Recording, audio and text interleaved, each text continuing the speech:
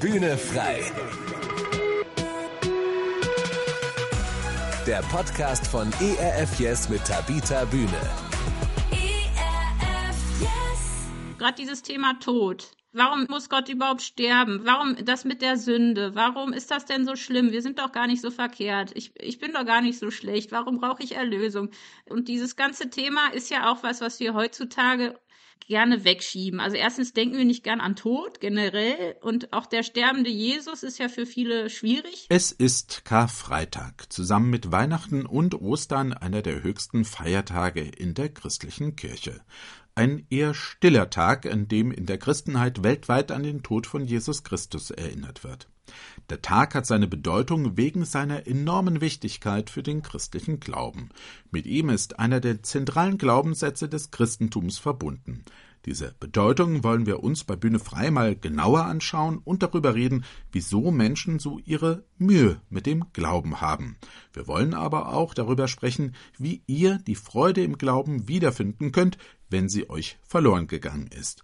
Herzlich willkommen sagen dazu, wie immer, Tabita Bühne und Horst Gretschi.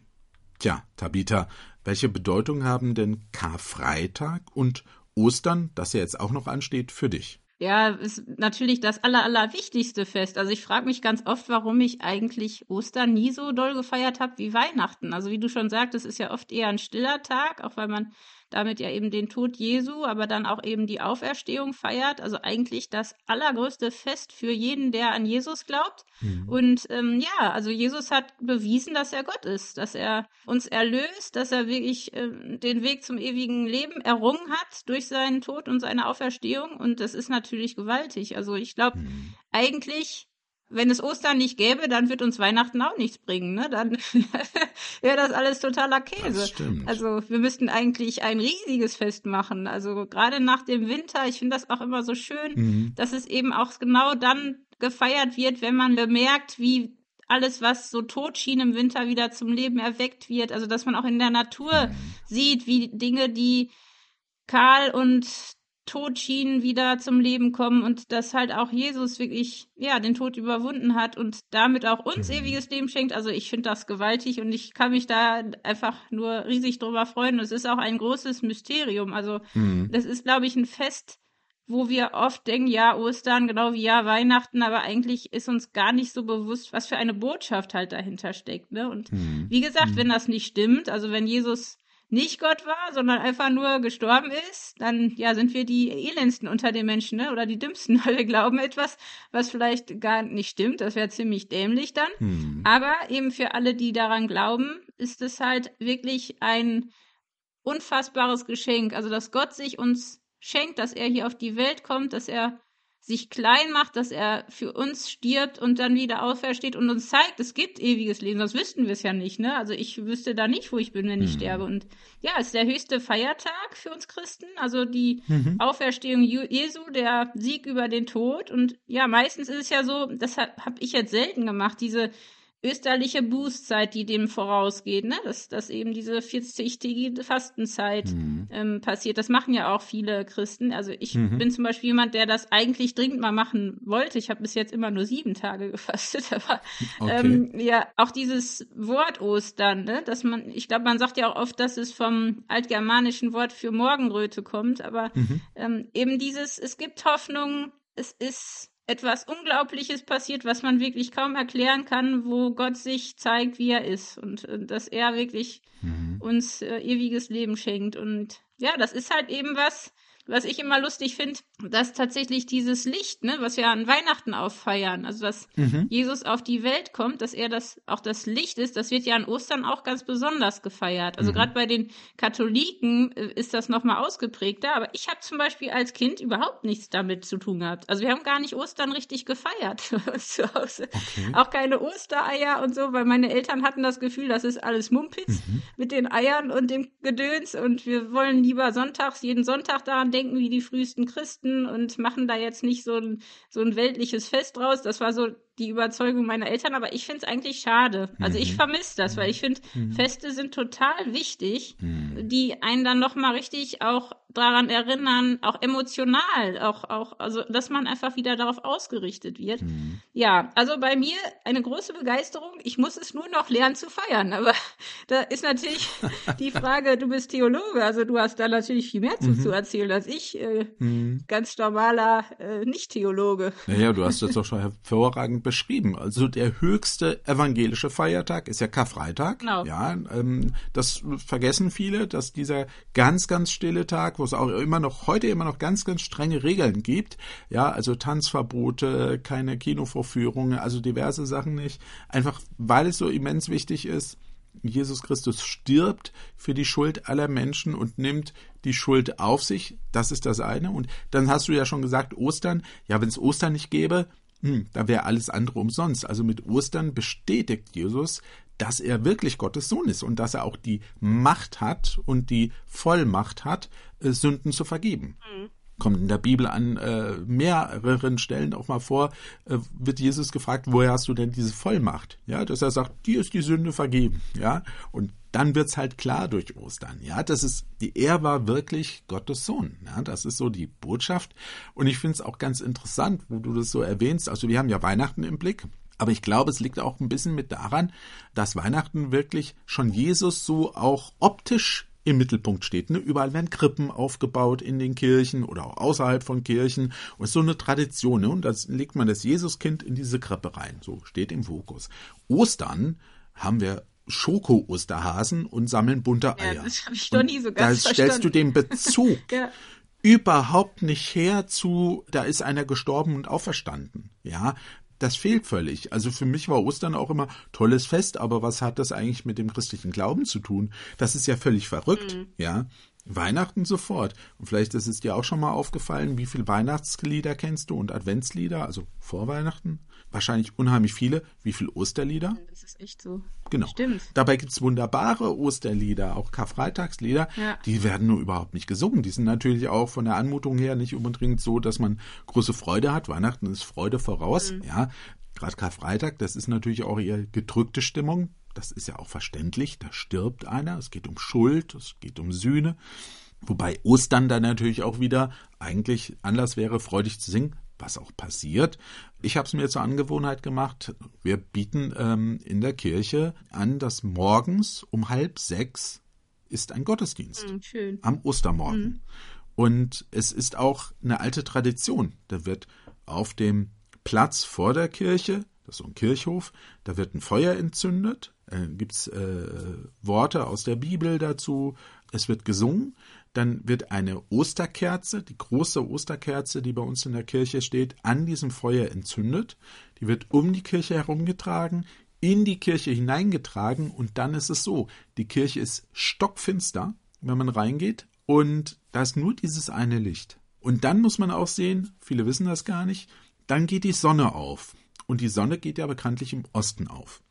Und alle Kirchen, auch unsere Kirche, ist so gebaut, dass die großen Hauptfenster nach Osten gehen. Und da auf diesen Hauptfenstern ist zum Beispiel die Kreuzigungsszene in der Mitte, die Auferstehung und Weihnachten. Und die werden beleuchtet. Das ist das Erste, was man sieht. Schön, ja. Und das hat natürlich eine ganz tiefe Symbolik, weil du das Licht auch erwähnt hast, dass wir eben an Weihnachten feiern. Gott bringt das Licht in die Welt, in die Dunkelheit dieser Welt. Das ist Ostern auch. Ne? Dass das Licht und das hat eine ganz besonders tiefe Wirkung. Also das kann ich jedem mal empfehlen, wer eine Kirche in der Nähe hat, die das anbietet.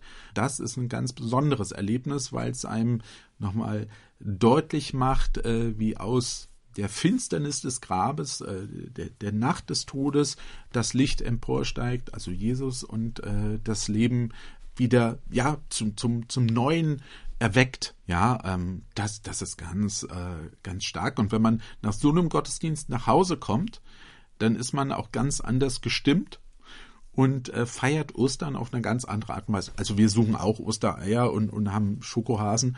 Das macht auch total Spaß. Aber dann setzt man es nochmal in einen anderen Kontext. Ja. Und das finde ich ganz, ganz wichtig. Und da gibt es auch ganz wunderbare Gesänge, die man da singen kann. Ja, also Für mich ist Ostern ein ganz wunderbares Fest. Ich liebe Weihnachten, aber ich habe auch Ostern sehr, sehr zu schätzen gelernt. Genau. Aber wie gesagt, also früher war das auch nicht so fast so ähnlich wie bei dir, aber vielleicht nicht ganz so. Also wir haben Ostern gefeiert. Ja. Aber diese Bedeutung, du hast ja gesagt, Ostern ist was ganz Wunderbares. Du hast aber auch schon angedeutet, in deiner Familie war Ostern gar nicht so das Thema. Also es war nicht schon immer so, dass Ostern diese besondere Bedeutung für dich hatte? Nee, aber tatsächlich auch die komplette Geschichte mit Jesus und Tod und Auferstehung war für mich eine Zeit lang wirklich schwer zu glauben. Also ich hatte nie Probleme dran zu glauben, dass es Gott gibt, weil dafür finde ich die Erde einfach zu grandios und kann mir das Schöne darin nicht erklären. Also dass es einen Gott gibt, war für mich irgendwie schon immer klar. Da hatte ich nie Zweifel dran. Aber wie dieser Gott ist, da hatte ich öfter mal Zweifel. Und gerade so als Jugendlicher und dann später auch während des Studiums habe ich schon da viel dran gezweifelt. Und auch das ist mir gerade noch mal aufgefallen mit Ostern, also gerade dieses Thema Tod. Warum muss Gott überhaupt sterben? Warum das mit der Sünde? Warum ist das denn so schlimm? Wir sind doch gar nicht so verkehrt. Ich bin doch gar nicht so schlecht. Warum brauche ich Erlösung? Warum muss der große Gott so klein werden? Und dieses ganze Thema ist ja auch was wir heutzutage gerne wegschieben. Also erstens denken wir nicht gern an Tod generell und auch der sterbende Jesus ist ja für viele schwierig. Also für mich war es teilweise so, dass ich es einfach nicht verstanden habe, warum Gott jetzt sterben muss. Also warum ist das so? Warum ist die Sünde so schlimm? Oder was trennt mich denn von Gott und so weiter? Also diese ganzen Themen und auch, kann ich das wirklich glauben, dass Gott sich in Jesus gezeigt hat und dass er eben gestorben und auferstanden ist und auch die Bibel, also diese ganzen Dinge, die damit in Verbindung stehen, da hatte ich schon eine Phase mit zu kämpfen, auch weil ich bestimmte Stellen nicht verstanden habe und ich das Gefühl hatte, mein Gottesbild war auch echt komisch. Also ich hatte wirklich ein schräges Bild von Gott. Also wenn er nicht sich so verhalten hat, wie ich wollte, dann war er halt doof. Also jetzt ganz kindlich. Also so nach dem Motto, ja Gott, wenn du jetzt nicht reagierst, dann glaube ich nicht mehr an dich. Also richtig dumm eigentlich, ne? Und wenn du dich nicht so zeigst, ich wollte halt immer so eine große Gottesbegegnung, der sollte mal richtig beweisen, ne? So wenn du da bist, dann beweis es. Aber er hat es ja eigentlich schon bewiesen, aber ich wollte trotzdem noch mehr Beweise und noch mehr Beweise. Und ja, ich habe mir da mein Bild von Gott gemacht, ne? Ziemlich, ist eigentlich klar, dass er sich dann nicht zeigt. Das war tatsächlich bei mir so ein Problem und auch diese Vorstellung, okay, wie sich Gott zu zeigen hat. Also ich liebe ja die Geschichte von Elia. Also für alle, die lange nicht gelesen haben oder nicht kennen, lest euch die durch. Die ist so genial. Also wie auch Elia nach 40 Tagen in der Wüste völlig verzweifelt ist und nur noch negativ denkt und er ist verlassen von allen und der Einzige, der noch überhaupt glaubt und so weiter und so fort.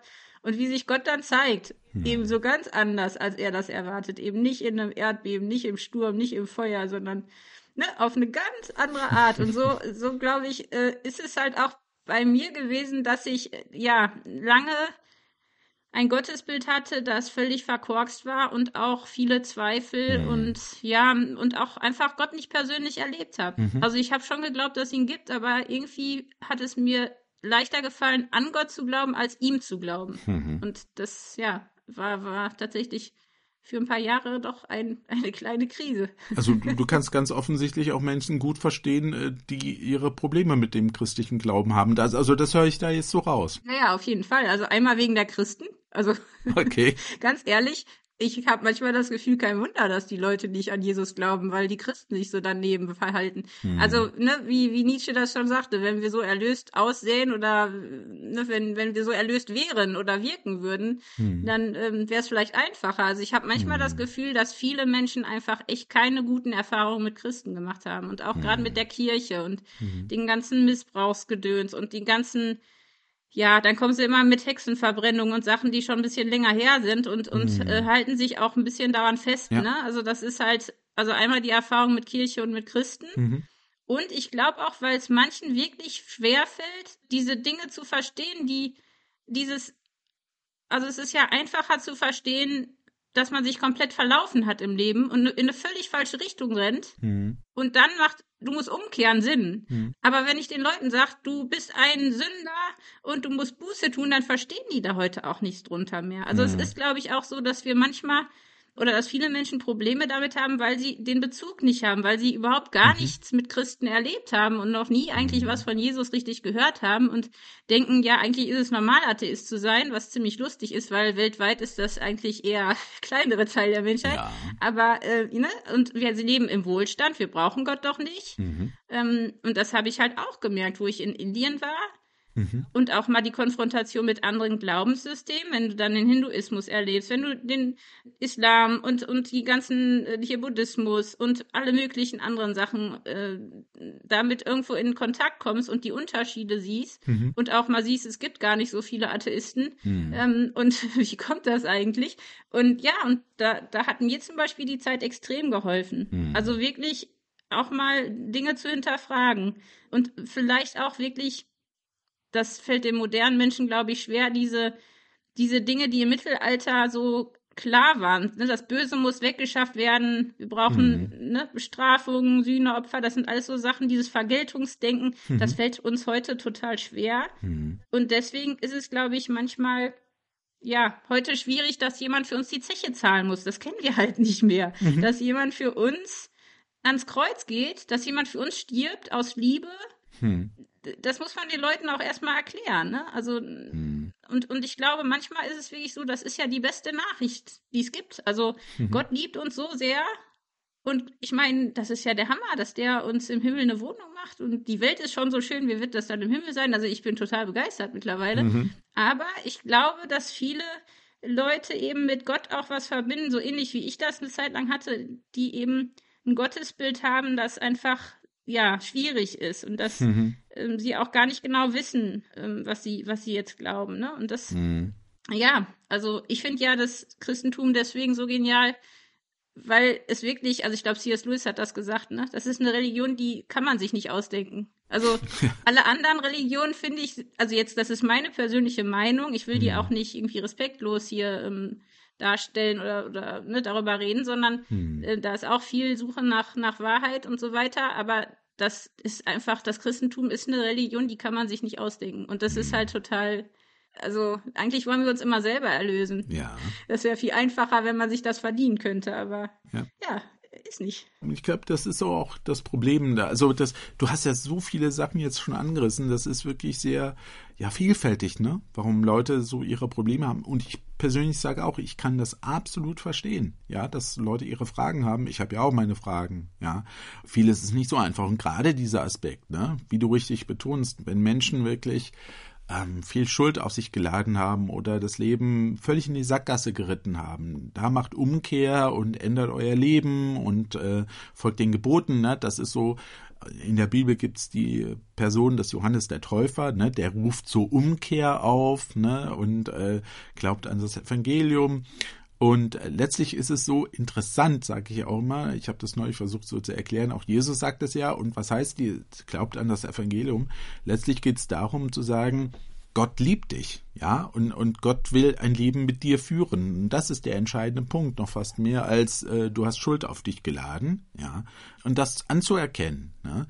Und mir fällt das auch total schwer zu sagen, also ich kenne etliche Menschen, die sind super. Also ich wüsste auch nicht, was da zu kritisieren wäre. Wobei, natürlich, man sieht nie in die Herzen rein, also das ist schwierig, klar. Ich verstehe das absolut, wie man Fragen haben kann, welche Probleme Menschen mit der Geschichte des Christentums dann haben. Also Jesus ist ja oft nicht das Problem. Nee, eigentlich Jesus finden alle gut. Nur wenn man sich auch die letzten 2000 Jahre anguckt, die Christen haben jetzt nicht nur tolle Sachen auf die Beine gestellt. Absolut da ist nicht. Auch viel Käse passiert und irgendwo, also es sind auch viele grandiose Sachen, also muss man auch wirklich auch immer im Verhältnis sehen. Ja. Aber ich glaube auch, also es sind nicht die nicht an Jesus glauben, sind jetzt nicht immer die schlechteren Menschen. Das ist totaler Unsinn. Ne? Also wie du sagst, es gibt viele Menschen, wo man auch sich fragt, okay, so was haben die denn jetzt falsch gemacht, dass die mit Gott versöhnt werden? Aber ich glaube eben dieses Gemeinschaft mit Gott zu haben, anzuerkennen, da ist was Großes über uns, was diese Welt geschaffen hat. Ja. Da ist was viel größer ist, als ich mit meinem kleinen Verstand erfassen kann. Und vor diesem Gott habe ich erstmal Ehrfurcht. Und dann sich zu fragen, wie hat sich dieser Gott gezeigt? Wie kann ich den finden? Und dann eben ich finde aber auch die Liebe Gottes, aber auch die Gerechtigkeit und die Allmacht total wichtig, weil was mich manchmal nervt, ist, wenn man nur vom lieben Gott redet. Ja. Also ehrlich gesagt, ich bin seit Indien froh, dass es einen Richter auch gibt, dass es mal Gerechtigkeit geben wird, dass Gott wirklich auch strafen wird, weil diese ganzen bösen Menschen, die so vielen anderen Menschen Unglück bereitet haben, die gequält haben, die müssen doch irgendwann bestraft werden. Und nicht zu glauben, dass das irgendwann passiert, dass es gar keine Gerechtigkeit gibt, dass es keine Erlösung gibt, das ist für mich das Allerschlimmste. Also dann ist halt alles vorbei nach dem Tod. Also das finde ich total schwierig zu glauben. Also da wehrt sich irgendwie auch alles in mir drin, weil ich irgendwie denke, das kann einfach nicht sein. Ne? Wir haben so eine Sehnsucht nach Ewigkeit, wir können ja irgendwie gar nicht glauben, dass wir irgendwann mal sterben. Ja. Und diese Sehnsucht hat ja jeder Mensch irgendwo. Und eigentlich wünscht sich ja auch jeder eine Beziehung zu Gott, glaube ich, im tiefsten Inneren. Und gerade Jesus, da hatte ich keiner ein Problem mit, aber ja, mit den Christen ist nicht immer so einfach. Das ist absolut wahr. Ja, das ist absolut wahr. Also deshalb empfehle ich auch ganz vielen Leuten, denen ich begegne, lies doch mal in der Bibel. Ja. Es gibt natürlich Passagen, die ich dann zuerst mal empfehle, lies am besten mal das Neue Testament, weil im Alten Testament, das ist nochmal sehr speziell, weil das natürlich eben eine Vorgeschichte im Grunde ist, auf der alles basiert, auch was Jesus macht. Ne? Er bezieht sich ja immer genau darauf. Aber ja, wer das ergreifen will, was den Kern des Christentums, die Essenz ausmacht, worum es geht, muss im Neuen Testament mal nachlesen. Und auch da, interessanterweise, werden ja schon Fehlentwicklungen kommentiert. Ja, da ist ganz viel im Neuen Testament von Briefen vom Apostel Paulus, der korrigieren muss, weil auch schon die ersten Christen Dinge falsch verstanden haben und falsch interpretiert haben. Eine meiner Lieblingsstellen ist ja aus dem Petrusbrief, das war ja der berühmte andere Apostel auch, der dann an einer Stelle schreibt, das, was Apostel Paulus so schreibt, ist ja manchmal schwer zu verstehen. Und manche verstehen es so falsch, dass sie die Dinge so verdrehen, dass am Ende was Schlechtes bei rauskommt. Ja, und dabei wollte der Paulus es nur gut machen. Ja, aber das liegt, glaube ich, auch in der Natur des Menschen. Ja, dass wir versuchen vielleicht immer noch irgendwie was zu verbessern und verschlimmern es einfach dadurch. Indem wir uns zum Beispiel, du hast es ja vorhin erwähnt, Regeln auferlegen, die so überhaupt nicht vorgesehen sind. Im Mittelalter, du hast es erwähnt, da gab es dann bestimmte Sachen, hast du das getan, musst du als Gegenstück das tun, dann ist das wieder aufgewogen. Das ist so eine ganz simple Vorstellung von der Waage. Auf der einen Seite legst du das Böse hin, auf der anderen musst du jetzt was Gutes dagegen setzen. Das ist aber überhaupt nichts, was in der Bibel so drin steht. Ja, das hat man sich dann überlegt, weil es natürlich viel einfacher ist, jemandem eine konkrete Aufgabe dann zu geben, als zu sagen, nee, dir ist das halt vergeben. Und du musst in dir drin gewissermaßen die Buße tun. Das ist viel, viel schwerer, als irgendwas Griffiges zu haben. Bitte halt 3 Vaterunser, dann ist der vergeben. Das ist viel griffiger, als du überlegst mal selbst, was das Problem in dir drin ist. Ja, und mache das mit Gott aus. Und ich glaube, dass da schon auch so ein Knackpunkt ist. Ne? Und deshalb sage ich, auch wenn Leute fragen, was soll ich denn als Christ tun? Na? Oder dann sage ich, schau in die Bibel, das steht doch drin. Jesus gibt dann dieses berühmte Doppelgebot der Liebe. Liebe Gott mit ganzem Herzen, aller Hingabe und liebe deinen Nächsten wie dich selbst. Und dann ist alles soweit erfüllt. Das finde ich zwar schon herausfordernd, weil es auch so unkonkret ist, aber auf der anderen Seite enthebt es mich auch von Dingen, wo ich sage, das will ich ja. So, aber ich scheitere. Da sind wir dann wieder am anderen Punkt. Ne? Ich scheitere daran, das zu tun, was ich eigentlich gern tun will. Aber auch da sind wir ja in guter Gesellschaft. Das wiederum schreibt Apostel Paulus sehr deutlich. Das Gute, das ich tun will, tue ich nicht. Aber das Schlechte, das ich nicht tun will, das tue ich.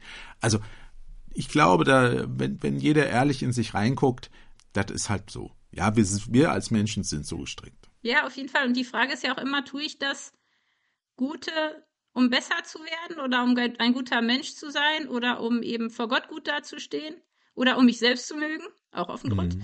Oder tue ich das Gute, also liebe ich wirklich die Menschen, suche ich die Wahrheit, liebe ich Gott mit allem, also wirklich, ne, das ist ja auch interessant, wie ganzheitlich wir Gott lieben sollen, eben nicht nur mit dem Verstand, dann kann ich das ja im Grunde auch nur, weil Gott mich zuerst geliebt hat. Also ich glaube, dass das große Geheimnis ist, dass je mehr uns Gottes Liebe für uns bewusst wird und wie unendlich gewaltig groß diese Liebe ist und wie unfassbar, desto mehr können wir ja auch erst lieben. Wir können ja Gott gar nicht von uns selbst lieben. Also das ist ja auch was, wo ich immer versucht habe, ich muss ja jetzt oder ich will jetzt irgendwie lieben.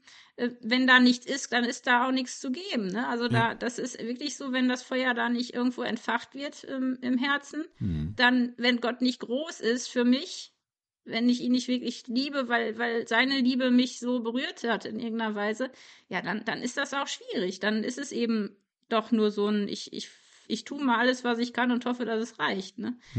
Aber das ist halt einfacher, genau wie du sagst, es ist einfacher, sich selbst durch gute Taten irgendwas zu verdienen. Es fühlt sich manchmal auch besser an, als dass man einfach auch mal wirklich auf die Knie geht und sagt, okay Gott, ich verstehe gerade gar nichts mehr, dich auch nicht und mich auch nicht, aber ich brauche dich. Ich will ohne dich nicht mehr sein. Ne? Und das ist es ja im Grunde, dass man wirklich sucht nach Gott, auch in allen Phasen und mit ihm lebt und eben nicht nur an Ostern oder nur an Weihnachten, sondern wirklich mit Gott zu leben, weil er sich ja auch so eine Beziehung zu uns gewünscht hat, was ich unglaublich finde, dass er eine Beziehung zu uns verkorksten Menschen haben will.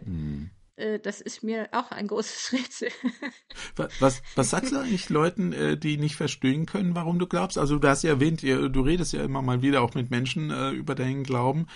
Gibt es da welche, die sagen, das kapiere ich überhaupt nicht? Und was sagst du denen? Also es passiert schon öfter, dass man mir sagt, also das hätte ich ja jetzt nicht gedacht, dass du eine von den Frommen bist. Du wirkst so normal. Okay. Ja, also es kommt ganz drauf an. Also du fragtest ja Leute, die nicht verstehen können, warum ich glaube. Also erstmal ist für mich Glaube was ja ganz normal, also ich erzähle zum Beispiel beim Friseur auch, wenn ich in Gottesdienst gehe oder wenn ich irgendwo rüber wieder gestaunt habe in der Natur, ne? Also es gibt ja so viele Dinge, da kann man ja echt nur staunen. Das erzähle ich dann und Gott ist halt für mich wirklich mein himmlischer Vater und mein Freund und der gehört halt zu meinem Leben dazu. Und von daher, wenn jetzt Leute nicht verstehen können, warum ich glaube, dann kommt es echt drauf an. Also manchmal glaube ich habe früher zu viel drauf losgeprescht und denen irgendwelche guten Argumente versucht mitzugeben, anstatt Fragen zu stellen. Also das mache ich mittlerweile oft, dass ich frage, okay, warum versteht ihr nicht, dass ich jetzt glaube? Also, weil ihr nicht dran glaubt oder weil ihr noch nie was davon gehört habt oder habt ihr schlechte Erfahrungen mit Christen gemacht oder woran liegt das, dass du nicht glauben kannst? Ne? Weil ich kann nicht verstehen, warum jemand so gar nicht glaubt. Also ich kann verstehen, dass man zweifelt oder dass man nicht weiß, wie Gott ist aber dass es jetzt so gar keinen Gott gibt, finde ich zum Beispiel schwer zu verstehen, dass man das glauben kann. Ob der Gott so gut ist und so gerecht, das kann ich verstehen. Aber ich glaube, dieses Fragen stellen und nicht verurteilen, weil ich weiß ja selber, dass ich eine Zeit lang Schwierigkeiten hatte zu glauben. Und will ich fragen, okay, was für ein Gottesbild hast du denn? Weil die meisten, auch die nicht an Gott glauben, haben ein Gottesbild. Das ist total interessant. Aber dieses einfach mal zu sagen, wenn du wüsstest, dass es einen Gott gibt, der gerecht ist, der dich wirklich liebt, der dich kennt und dich liebt und der mal dafür sorgen wird, dass alles richtig wird, der dich erlöst. Also oft haben wir ja so das Bedürfnis, ich weiß nicht, ob du es auch schon erlebt hast, wenn jemand, den man wirklich lieb hat, richtig leidet.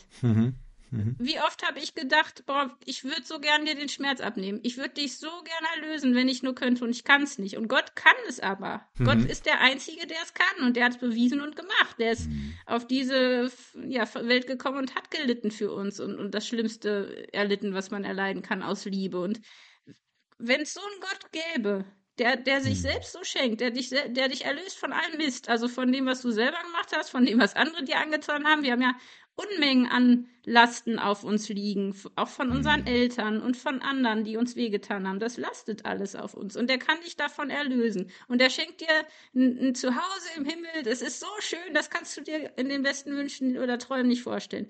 Wenn es so einen Gott gäbe, würdest du denn an den glauben wollen? Und einfach mal diese Fragen zu stellen, also wirklich nicht direkt antworten. Ich habe früher wirklich zu viel diskutiert. Ich kann den Leuten nicht beweisen, dass es stimmt, dass Jesus wirklich Gottes Sohn ist. Ich kann ihnen zwar Hinweise geben, ihnen Fragen stellen und vor allem kann ich, und das ist eben das Schwierige, ich habe erlebt, dass ich dann für Menschen irgendwo zum Hinweis wurde, als es mir richtig dreckig ging, als es wirklich schwer war und sie gesehen haben, und das ist leider nicht so oft der Fall. Menschen, die im Leid, die im Tod, im Sterben eine Freude haben, einen Frieden haben. Und das ist auch nicht immer so, ne? Also es heißt nicht, dass alle Christen ganz friedlich sterben, sondern da gibt es auch ganz viele andere Beispiele. Aber wenn es einem schlecht geht und man trotzdem Frieden hat, wenn man jetzt gerade in diesen Zeiten einfach eine Sicherheit ausstrahlt, weil ich weiß ja, wo ich hinkomme. Also man kann mir hier alles nehmen, aber man kann mir nicht meine Kindschaft Gottes nehmen. Ich komme zum Vater im Himmel, wenn ich sterbe. Da könnt ihr machen, was ihr wollt. Da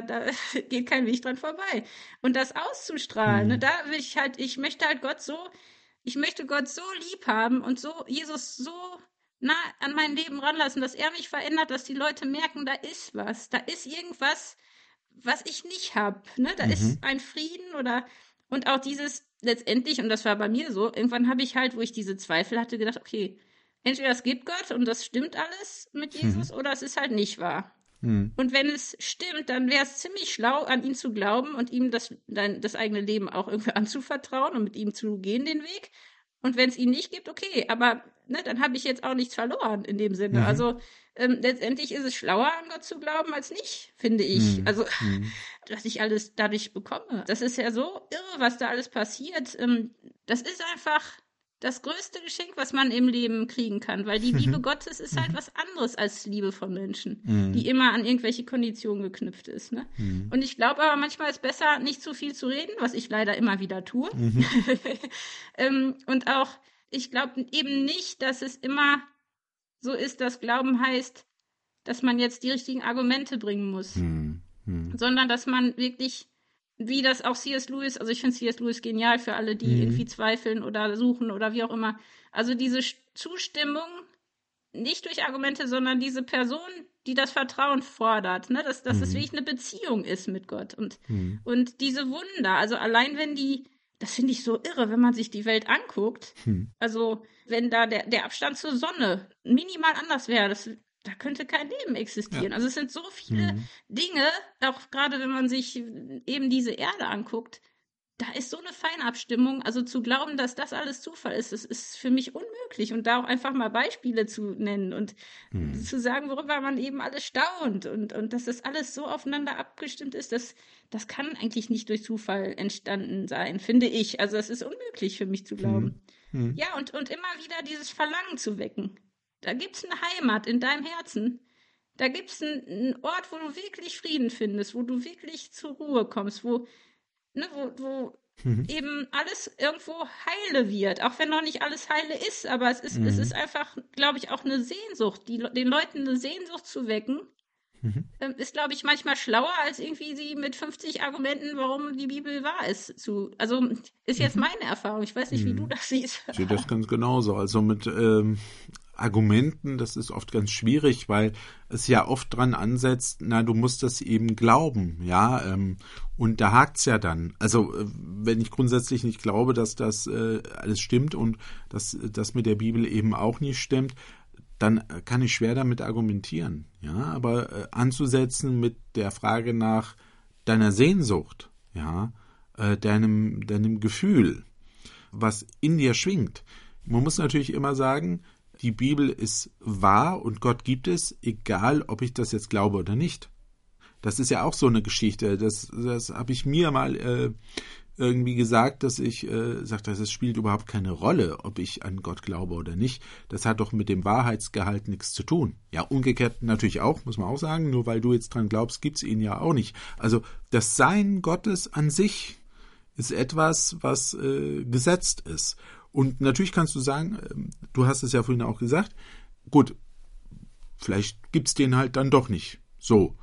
Aber für mich funktioniert das nicht. Ja, vor allem ist ja beides ein Glauben. Also was mich nervt, ist manchmal, dass Menschen so tun, als wüssten sie, dass es Gott nicht gibt. Und das ist einfach Käse. Entweder du glaubst daran, dass es Gott gibt, oder du glaubst daran, dass es ihn nicht gibt. Aber Wissen ist totaler Unsinn. Also, und Wahrheit steht eben außerhalb. Und das ist was wir auch nicht mehr kapieren heutzutage. Dass es halt auch Dinge gibt, die sind wahr, egal. Also so nach dem Motto, ich glaube und dann wird das, ich glaube auch an dieses und jenes und dann wird das, wie du sagst, es gibt Wahrheiten, die stehen einfach über uns, die können wir uns nicht zurechtschustern oder zurechtglauben, die sind einfach da. Und ich glaube, das ist halt auch eben diese Ehrfurcht, die viele auch gar nicht mehr haben, vor dieser großen Wahrheit, diesem großen Mysterium, die über allem steht. Und nur mit unserem Kopf, nur weil wir jetzt so ein bisschen denken, wir haben die Vernunft und die Vernunft ist die Lösung für alles. Das ist halt auch ein Problem, ne? Dass wir denken, alles, was wir denken, ist wahr und alles, was wir nicht denken können, ist nicht wahr. Und damit hängt viel zusammen. Und ich glaube aber, manchmal ist es auch blöd, wenn man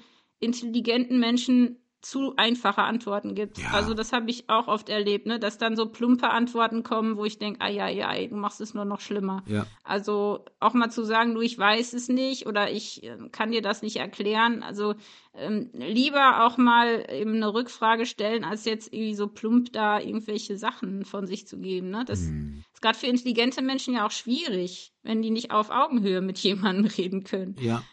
Ja. Und deshalb finde ich immer auch ganz spannend, dass es natürlich sehr intelligente Menschen gibt, sehr anerkannte Wissenschaftler, für die es kein Problem ist, Naturwissenschaft zu betreiben und an Gott zu glauben, weil sie sagt, das ist für sie kein Widerspruch. Ja, und dass die Zahl sich auch nicht verändert hat. Das hat mir jetzt letztens noch ein Wissenschaftler gesagt. Ja. Man denkt immer, heute sind es viel weniger Wissenschaftler, die an Gott glauben, und das stimmt nicht. Das ist totaler Unsinn. Also in den Geisteswissenschaften, da gibt's kaum noch, und in den Medien, da gibt's kaum noch Christen. Aber Das ist wohl in wahr. anderen Bereichen sieht das anders aus. Da sammeln sich unter Umständen ja auch die ganzen Zyniker und es gibt natürlich auch Sachen, die einen sehr runterziehen und deprimiert auf diese Welt blicken lassen. Der Gegenpol, ja, zu diesem Deprimierten ist ja Freude eigentlich. Du hast den Begriff auch schon zwischendurch mal erwähnt. Das finde ich ganz spannend. Ja, weil an vielen Stellen in der Bibel ja davon gesprochen wird, von der Freude am Glauben. Und dass man sich freuen soll, dass man glaubt, dass Jesus lebt, dass es Gott gibt. Der Glaube ist der Grund zur Freude. Ich kenne auch viele Leute, die das sagen. Ne? Der Glaube bewirkt eine tiefe innere Freude in mir. Wie ist das bei dir? Ja, auf jeden Fall. Also ich würde sagen Freude und Frieden. Also manchmal ist mehr Frieden da als Freude und manchmal mehr Freude als Frieden.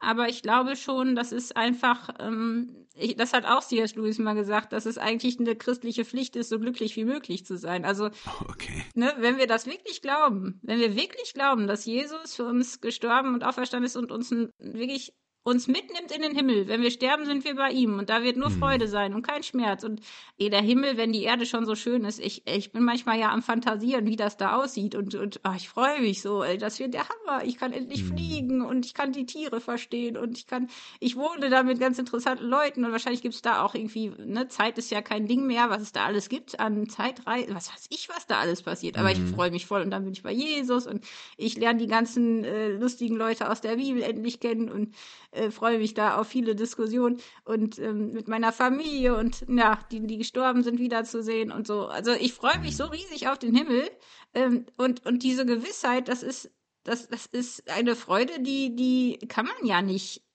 hier auf der Erde irgendwie, also das ist halt einfach eine andere Freude. Aber ich habe gemerkt bei mir, es kommt immer drauf an, was ich fütter. Also wenn ich jetzt meine Zweifel fütter, wenn ich nur Bücher lese, die sich kritisch mit Dingen auseinandersetzen, wenn ich nur darüber nachdenke, was ich alles nicht verstehe bei Gott oder in der Bibel, wenn ich mich nur mit Christen treffe, die mürrisch sind und ja, so nach dem Motto, das Leben ist ein Jammertal und alles geht vor die Hunde und es ist ja alles so furchtbar. Das macht ja auch was mit meiner Freude. Und ich glaube deswegen, es ist eigentlich eine riesige Freude. Das müsste uns aus allen Poren strahlen, diese Freude. Aber wir sind eben auch nur Menschen. Wir haben auch noch immer Schmerzen. Wir haben immer noch Angst.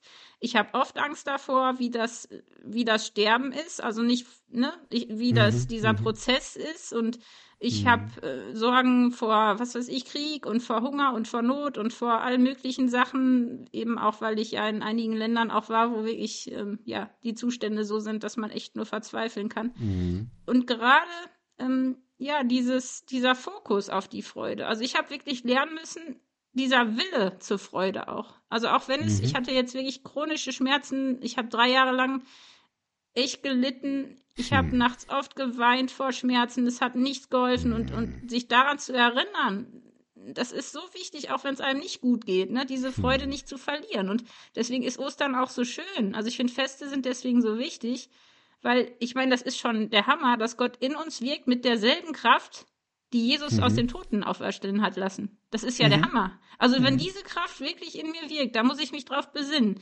Da muss ich auch mal mir Zeit nehmen und wirklich wieder diese Freude wieder suchen. Weil das ist eben auch ein Geschenk, der Glaube daran und die Freude daran. Das ist eben genau wie den Jüngern die Augen aufgemacht werden mussten, die Augen des Herzens aufgemacht werden mussten, brauchen wir eben, glaube ich, das auch. Das ist halt auch ein Geschenk. Und die Freude ist gewaltig und ich finde, das sollte auch so sein, dass man bei Christen merkt, die haben eine Freude, die ist nicht von dieser Welt. Die kann man aber nicht kommandieren, ne? Die kann man nicht auf Kommando irgendwie so, jetzt sei mal fröhlich, weil du bist doch Christ und du musst doch fröhlich sein und jetzt musst du wie ein Honigkuchenpferd grinsen durch die Gegend rennen. Ja, es ist nicht so, also dass wir jetzt immer fröhlich sind, aber wir haben Freude, wir haben Grund zur Freude und ja, wie gesagt, ich finde gerade so Menschen, auch wie der Philipp Mickenbecker, der YouTuber, der ja auch gestorben ist, auf wirklich keine schöne Weise, aber wie der in Jesus so eine Freude und so einen Frieden hatte bis zum Ende. Wenn man das sieht, dann, also das ist ja auch seinen Freunden so gegangen, die bis dahin eher kritisch waren, auch dem Glauben gegenüber. Das lässt dich nicht kalt, weil das ist einfach was, das kannst du nicht aus dir selbst produzieren. Ne? Ja, ich wünschte mir, wir wären so. Ich wünschte mir, man würde bei den Christen nicht. Ja, wenn man hört Christen, auch in den Medien, ich finde das ja schlimm, wie in den Serien Christen immer die Doofen sind oder die Dummen oder die Spaßverderber. Eigentlich müssten die Christen für die besten Feste und für die größte Freude bekannt sein. Weil also wenn wir keine Hoffnung haben, wer denn dann? Also. Ja, absolut. Aber auch mal so gefragt, ganz direkt, ist dir diese Freude auch mal verloren gegangen? Ja, auf jeden Fall. Also relativ früh im Leben. Ich bin ja christlich aufgewachsen sozusagen. Also, aber irgendwie fand ich das Christsein damals ziemlich öde oder es erschien mir so, dass es gibt viele Dinge, die man nicht machen darf und immer diese Angst vor der Hölle und dieses ganze, also es war für mich nicht immer so eine Freude, weil ich halt eben auch keine Beziehung dazu hatte, wirklich zu Gott. Es war für mich irgendwie so ein fremder Gott, der irgendwie willkürlich scheint. Wo meine Freundin ermordet wurde, hat er auch nicht geholfen. So nach dem Motto, okay, ne, die sagen immer, es ist ein Gott der Liebe, aber ich sehe den halt nicht. Ich erlebe den nicht. Der ist mir so nicht begegnet. Und also ich habe die Freude so lange nicht gehabt, wie ich versucht habe, Gott nur mit dem Kopf zu verstehen oder ihn eben irgendwo in eine Box zu stecken, dass ich nur an einen Gott glauben kann, den ich mir erklären kann, den ich irgendwie verstehe, ne? Dass er eben doch auch auf eine ganz andere Weise mir begegnet ist, als ich mir das immer vorgestellt habe. Also ich kenne das. Also ich kenne das, dass die Freude weg ist oder dass man eben auch Glauben nicht mit Freude verbindet, weil ich glaube, dass das auch schnell zu einem Zwang wird oder zu einer Angst, ne? Je nachdem, wie man über Gott denkt, kann das Leben ja auch sehr schwer machen. Also wenn ich jetzt nicht an einen liebenden Gott, der gnädig ist, glaube, sondern an einen strafenden Gott, das macht natürlich einen großen Unterschied, ne? Riesenunterschied, ja, natürlich. Wie hast du die Freude wiedergefunden? Denn man merkt dir ja ab, dass du diese Freude hast in dir. Ich hoffe, sie wird noch viel größer mit den Jahren. Das wäre schön.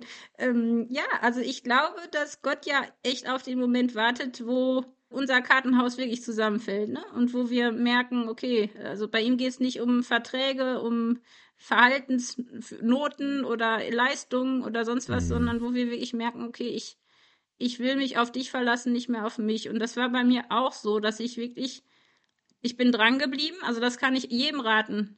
Ringe weiter, ringe weiter. Also, ne, auch Jakob hat gerungen mit Gott und ich glaube, das Schlimmste, was man machen kann, ist gleichgültig zu werden, sondern bleib da dran. Also ich habe zum Beispiel jahrelang keine Freude am Bibellesen gehabt. Ich fand Bibellesen wirklich eine Folter, muss ich ganz ehrlich sagen. Das hat mich nicht irgendwie bestärkt oder glücklich gemacht. Und jetzt erst seit einem Jahr habe ich eine Wahnsinnsfreude. Ich stehe morgens auf und freue mich, in der Bibel zu lesen. Das ist so ein Geschenk, aber ich bin halt dran geblieben. Ich habe nicht aufgegeben. Ich habe immer Gott gesagt, ich will dich erleben. Ich habe so eine Sehnsucht nach seinem Frieden, nach diesem Sinn im Leben, dass da was ist, was nicht verloren geht, dass man wirklich, eine liebevolle Beziehung zu Gott hat. Und das war eine Wahnsinnssehnsucht und ich habe Gott gesagt, ich bleibe jetzt dran. Ich kämpfe jetzt und ich will das und das ist so. Wenn man Gott wirklich sucht und nicht ihm vorschreibt, wie er sich dann finden lässt, auch gespannt zu sein, wie Gott sich zeigt, mit Gott zu rechnen, Großes von Gott zu erwarten, auch im Kleinen, und eben diese offenen Augen, also eben auch mal zu sagen, okay, auch wenn ich es jetzt nicht verstehe, vielleicht verstehe ich es einfach nicht, weil es an mir liegt, vielleicht liegt es ja gar nicht an Gott. Also ich fühle halt auch immer, ich habe mal gesagt, wenn ich nichts fühle, dann ist da auch nichts. Ich muss ganz viel fühlen. Manchmal fühlt man eben nichts. Das ändert aber nichts daran, dass es Gott gibt. Also, ne, auch diese extreme Macht der Gefühle habe ich lange, glaube ich, auch, das war ein bisschen ein Problem. Und es ist eine Beziehung. Wenn ich mich mit meinem Mann nicht regelmäßig unterhalte, wenn ich keine Zeit mit dem verbringe, wenn ich mich nicht für den interessiere, wenn ich mit dem gar nichts zu tun habe im Alltag, ja, dann wird er mir fremd. Und so ist es mit Gott ja auch. Das kennst du ja selber auch. Das weiß ja jeder, der mit Gott unterwegs ist. Wenn man sich keine Zeit dafür nimmt, dann ist die Freude halt weg. Und ich glaube, das ist eben so. Unsere Gefühle kommen und gehen und Gott bleibt, Gottes Liebe bleibt und dass man auch allen Gefühlen zum Trotz festhält an den Dingen, die man wirklich erkannt hat. Also ich habe mir irgendwann auch aufgeschrieben, was ich mit Gott erlebt habe. Ich habe so krasse Wunder mit Gott erlebt, die ich aber vergesse. Und dann bin ich wieder, er ist weg, er ist ganz weit weg. Nee, er ist nicht weit weg. Er fühlt sich jetzt nur nicht gerade wahnsinnig nah an, aber nicht in Ruhe lassen, nicht aufgeben. Und ich glaube eben auch dieses... das habe ich dann eine Zeit lang gemacht, zu fragen, okay, was in mir hat denn das Problem? Also ist mein Bauch, also oft hat man ja so ein Gefühl, ne, Intuition. Ich fühle, dass Gott gerade irgendwie was sagen will. Das haben ja manche ganz stark, also das mit dem Bauch glauben. Oder eben nur mit dem Verstand, ne, da ist dann aber auch nichts mit dem Bauch, oder mit dem Herzen, wo ja die Entscheidungsmittel ist. Also dieses ganzheitliche, wirklich Gott mit seinen Sinnen zu suchen, in der Natur, in der Bibel, in Beziehung mit anderen Christen, in guten Büchern, also dieses Suchen, diese Sehnsucht nach Gott und auch das Staunen, also immer wieder zu gucken, okay, das sind Eigenschaften Gottes, ne? Also wie ist Jesus eigentlich? Und wirklich, diese Morgenrituale haben mir halt total geholfen. Also morgens mich erstmal mit Gott zu treffen, auch mal ein Lied zu hören. Ich habe halt so meine geistlichen Lieblingslieder, die mich dann auch irgendwie wieder daran erinnern, auch mit anderen Menschen zusammen zu beten, einen Mentor zu haben, geistlichen, in der Natur wirklich, also für mich ist die Natur immer irre hilfreich, die Freude wiederzufinden. Da gibt es auch viel Gruseliges in der Natur, aber es gibt auch viel Schönes. Ja, hast du noch was man empfehlen kann, die Freude wiederzufinden? Ja, es ist ein ganz, ganz wichtiger Punkt, einfach zu sagen, das ist schlicht wahr, dass Gott da ist, ja, und auch, du hast es so schön gesagt, ja, auch wenn ich ihn nicht spüre, wenn ich ihn nicht sehe, wenn scheinbar alles ganz schlecht läuft, ist er trotzdem da und das gilt. Das hilft mir in der entsprechenden Situation, hat es mir so leidlich geholfen, weil ich sage, das ist ja trotzdem schwierig, aber ich habe eine Hoffnung und die Hoffnung wiederum bewirkt Freude. Und was mir auch hilft, ist Musik. Also du hast es ja auch gesagt, ja, weil es mich wieder zurückholt. Ja, also man ist ja so in seinem eigenen Saft, ja, in seinem eigenen Topf. Und das ist jetzt das Einzige gerade, was zählt, ist der Moment und mir geht's nicht gut. Und da sich zu erinnern, aber das hast du auch schon gesagt, ne, es war ja auch anders, ja, und eben sich zu entkoppeln. Das eigene, was ich empfinde, was ich fühle, wie es mir geht, was im Leben passiert, entkoppeln von der Tatsache Gottes. Das hilft mir. Und auch diese Freude zu haben. Ja, auch zu wissen, die Freude entsteht dadurch, weil ich weiß, er ist da, er hat das hier alles geschaffen. Das ist grandios, was wir haben um uns herum, ja, in der Schöpfung. Es gibt ein Ziel für mich, ich weiß, wo es hingeht. Das ist stark. Ja, ich bin erlöst. Das ist Freude. Ja. Das hilft mir total oder hat mir auch geholfen. Und natürlich, es gibt ja immer Schwankungen. Ja, so. Und da eben in der Bibel auch zu lesen, ist zum Beispiel auch so ein Punkt. Ne? Vergewisserung. Gottesdienste am Sonntag, im Grunde sage ich, es ist für die meisten Menschen immer wieder eine Vergewisserung des Glaubens. Sonntags einen Gottesdienst zu besuchen, das mit anderen zu teilen, gemeinsam Lieder zu singen, die Gott loben, das Abendmahl zu feiern, das uns daran erinnert, dass Jesus für uns gestorben ist. Es ist auch immer ein kleines Ostern, so ein Sonntagsgottesdienst. Das finde ich einfach sehr, sehr wichtig. Einfach auch Gemeinschaft zu haben und diese Vergewisserung, sich immer wieder das zu sagen, so ist es. Ja, das ist ja so ähnlich wie in einer Beziehung, du hast es ja auch schon gesagt, wenn du deinem Mann nicht ab und an mal wieder neu sagst, dass du ihn liebst, also er weiß das, aber man hört es halt auch gerne. Ja, so. Also so ähnlich ist es ja auch. Ja, und auch, was für eine Beziehung habe ich dann, ne? Also ja. Dieses zum Beispiel, ich merke das, wenn es mir richtig schlecht geht, körperlich zum Beispiel, dann kommen ganz schnell diese alten Glaubenssätze so, wenn es hart auf hart kommt, dann bist du alleine und Gott hat dich irgendwie vergessen und was weiß ich nicht. Aber dieses wirklich diese Bibelverse im Kopf zu behalten, die einem dann eben wieder ins Gleichgewicht bringen. So nach dem Motto, also meine Schwester sagt das immer wieder und die hat es echt nicht leicht im Leben. Denen, die Gott lieben, werden alle Dinge zum Besten dienen. Also diesen Satz zu glauben, ist manchmal nicht einfach. Wirklich nicht. Also ich finde das nicht einfach. Ja. Aber ich will trotzdem daran festhalten, auch wenn ich es gerade nicht fühle, auch wenn sich gerade alles dagegen in mir sträubt, das zu glauben, dass mir das zum Besten dient, was gerade wehtut. Aber das alles einen Sinn hat und dass letztendlich, dass Gott größer ist als alles. Dass ich es nicht verstehen kann. Egal wie ich mich auf den Kopf stelle. Es gibt Dinge, die übersteigen mich und meinen Verstand und dann wirklich diese Beziehung zu Gott. Und das merkt man halt in den Krisen, was man wirklich von Gott hält. Und ob man eben dann sich in die Grube gräbt und sagt, lass mich alle in Ruhe, was mir leichter fällt, oder ob man sagt, ich halte an dir fest und ich weiß, ne, und das ist wieder die Erinnerung, ich weiß, dass mein Erlöser lebt, ich weiß, dass du mich liebst, ich weiß, dass du, dass du da bist und da sind ja wirklich auch die Psalmen, also ich finde gerade Psalm 23 so irre gut, sich daran zu erinnern, ne, dass Jesus unser Hirte ist, dass er uns nicht im Stich lässt, auch im dunklen Tal nicht. Und diese Erinnerungen, egal jetzt ob Gottesdienst oder auch beim Bibellesen, die brauchen wir, weil wir sind halt blöd. Würdest du auch anderen Leuten sagen, das kann ihnen helfen, die Freude am Glauben wiederzufinden, wenn sie verloren haben? Genau das, was du eben schon alles erwähnt hast, ne? Also vor allem sollte man mit fröhlichen, begeisterten Christen abhängen. Nicht mit irgendwelchen, die immer nur negativ denken. Also das finde ich echt wichtig. Und auch diese Liebe, ne, diese göttliche Liebe, die uns auch hilft, andere zu lieben, das ist ja das, woran man uns erkennen soll. Also dieses Biografien lesen, also was mir extrem geholfen hat, ist eben C.S. Lewis. Also von C.S. Lewis eigentlich alles lesen. Es ist anspruchsvoll, aber es ist super. Das ist immer gut. Und von Tim Keller einige Bücher, auch die verlorenen Söhne fand ich grandios. Und natürlich das Jesusbuch von meinem Mann, von Markus Spieker. Das hat mir zum Beispiel echt extrem geholfen, wieder neu fasziniert zu sein. Also das Jesusbuch ist einfach gewaltig und die Bibel ist das Größte, was man machen kann, also lesen. Unbedingt jeden Tag. Und ja, diese Beziehungspflege und wirklich das Staunen über die Schöpfung, finde ich immer wieder wichtig. Im Alltag trotzdem immer, also morgens aufstehen und wirklich Gott bitten, das Vaterunser beten hilft mir auch total. Also den Blick wieder auf wirklich, du bist groß, Gott, dein Wille geschehe, nicht meiner.